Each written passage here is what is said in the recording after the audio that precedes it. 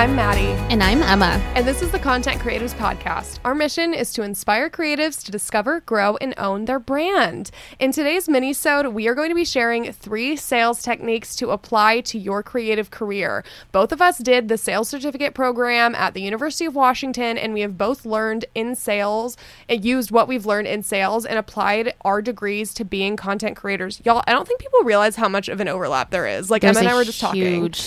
There's a huge overlap. Everyone's like, oh, you're in sales? Like, I didn't expect that. Like, when I'm talking about, like, content creation and stuff. And I'm like, you guys, it's so similar. Yeah. There's a lot that you can, like, pull from. Well, and it's so funny, too, because sales just in general, like, you use sales in your everyday life. Like, almost every interaction you have, like meeting new people, like, I know I'm just like plugging for sales, but I think that's why it was so fascinating to me, is just like really understanding people and what their needs are, to give a little bit of a hint to some of the things we'll be talking about. But yeah. But before we get started, let's do our question of the day. And the question of the day is, what's one travel adventure you'd like to share? So I just went to Denver. That was really fun. I've been once before, but only to watch my sister play soccer. So we like stopped in and then left. So I didn't really get to explore, but that was really fun. I was really excited to kind of get to visit my sister and just explore a little bit and see a little bit more of Denver. It's a really like cute city. Like, I know cute's probably not the right word. It's a really cool city. Okay, so for me, I just got back from LA. One of the places we had like a sunset dinner at is Malibu Farm on the Malibu Pier. And so, I was like really grateful. My friend Gianna like made 5:30 reservations, so it was like a little bit like early for a dinner, but then at the same time like we were there as like the sunset and it was really pretty. Oh, that's so cool. So yeah, Malibu Farm is always, I think, a bit busy, so I definitely recommend making reservations ahead of time, especially if you want to do brunch or again like a sunset dinner. But really loved that. All right, you guys, so we'll go ahead and just jump into today's mini-sode about 3 sales techniques to apply to your creative career. Sales technique number 1 is to understand and uncover different types of motivations. In our sales classes during college, we learned that people are intrinsically and extrinsically motivated. And we recently did a podcast episode about different motivation types. So we recommend listening to that episode if you are curious to know how you're motivated. Understanding different motivation types is really helpful as an influencer content creator, and understanding why your audience is motivated to follow, engage, and be a part of your community is critical for building an engaged audience. For example, for the Content Creatives Podcast, we know our podcast audiences are most likely motivated by growth. So people listen in because they're motivated by self-development and change. Aspiring creatives and influencers want to know how to build their brands, audiences, and figure out how to make money with their influence. Our audience members are also probably motivated by social factors. So our podcast listeners are most likely yearn to be accepted by a group or feel like that they belong to a community. They might feel driven to make a difference in others' lives and connect with like-minded individuals in their niche or share similar passions. And sales technique number 2 is to use open questions. So as a content creator, using open questions has been critical in figuring out who your audience is, what their audience's main points are, what is your audience motivated by, and what type of content works best for my audience. So using those open questions to uncover so much more about your audience than using yes or no questions. If you just ask Emma, do you like chocolate? It's like, yes. It's like, okay, great. What did I learn? Chocolate? Yeah, it's just like, if you're just like, what kind of what do you like to eat? Like, what kind of candy? Like, I mean, that's like a really kind of like segmented thing, but just asking open-ended questions can help uncover a lot more than simple yes or no questions. Here are a few examples of different call to actions that Emma has used in her captions before. So what money questions do you want answered? What fall trends are you trying this season? What has helped you become more consistent on Instagram? I've asked things like, what are some fun date night ideas around Seattle? Like, those are always really fun. And I always love if you guys comment on that, because I'm always looking for fun things to do. So just asking those questions to help uncover not only more about your audience, but just understand your brand in general. Asking those questions to yourself as well can be very helpful. Yeah, especially if you're a new creator and you're trying to figure out like who am I as a brand? Like, why should people follow me? I think it's really important to ask those open-ended questions yourself to clarify like who you are and what you're going to stand for. Definitely goes both ways. So sales techniques number 3 is the option close technique. The option close technique is really helpful when you're working with brand partners, PR companies, or influencer agencies for brand collaborations. Brand partnerships typically have a timeline laid out, but sometimes timelines can get thrown out the window with shipping or product delays and other external factors. Here is an example how we would use the option close technique. So this would be like if you're applying to an email. You would say, hi, insert that person's name here.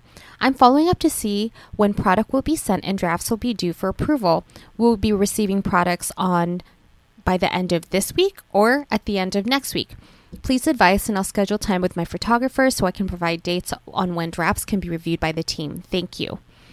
So instead of asking when they can provide status, we are providing 2 options that they can choose from on which day that they're going to provide content or product by.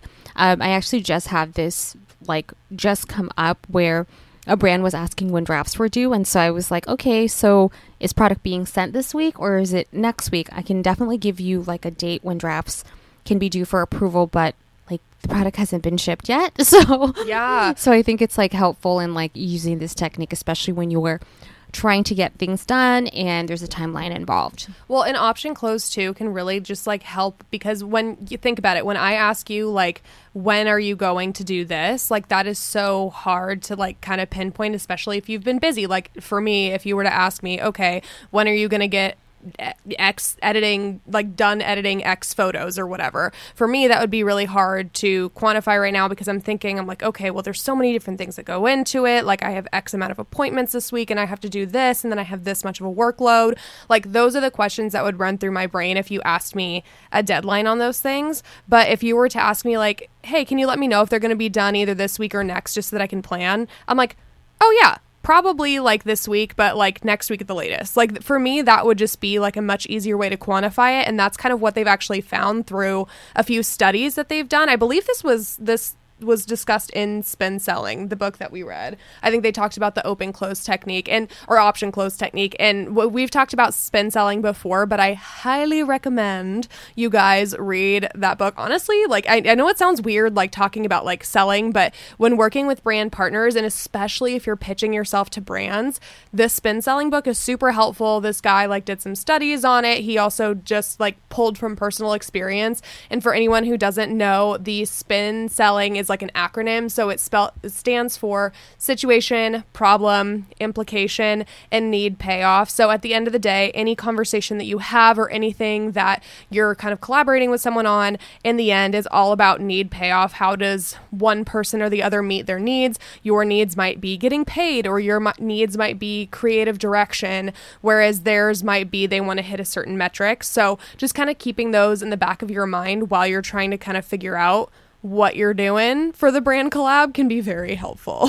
And I was going to say, right, you might be a new creator, you might be on the seed or sprout stage. Again, if you haven't heard that podcast episode breaking down content creator life stages, highly recommend going back through the archives, listening to that. But you might be at a seed and sprout stage, but in a few years, you might be a daisy or a sunflower and you're looking for the next thing, and you're looking to launch a physical product or sell a digital product like a course or an ebook, right?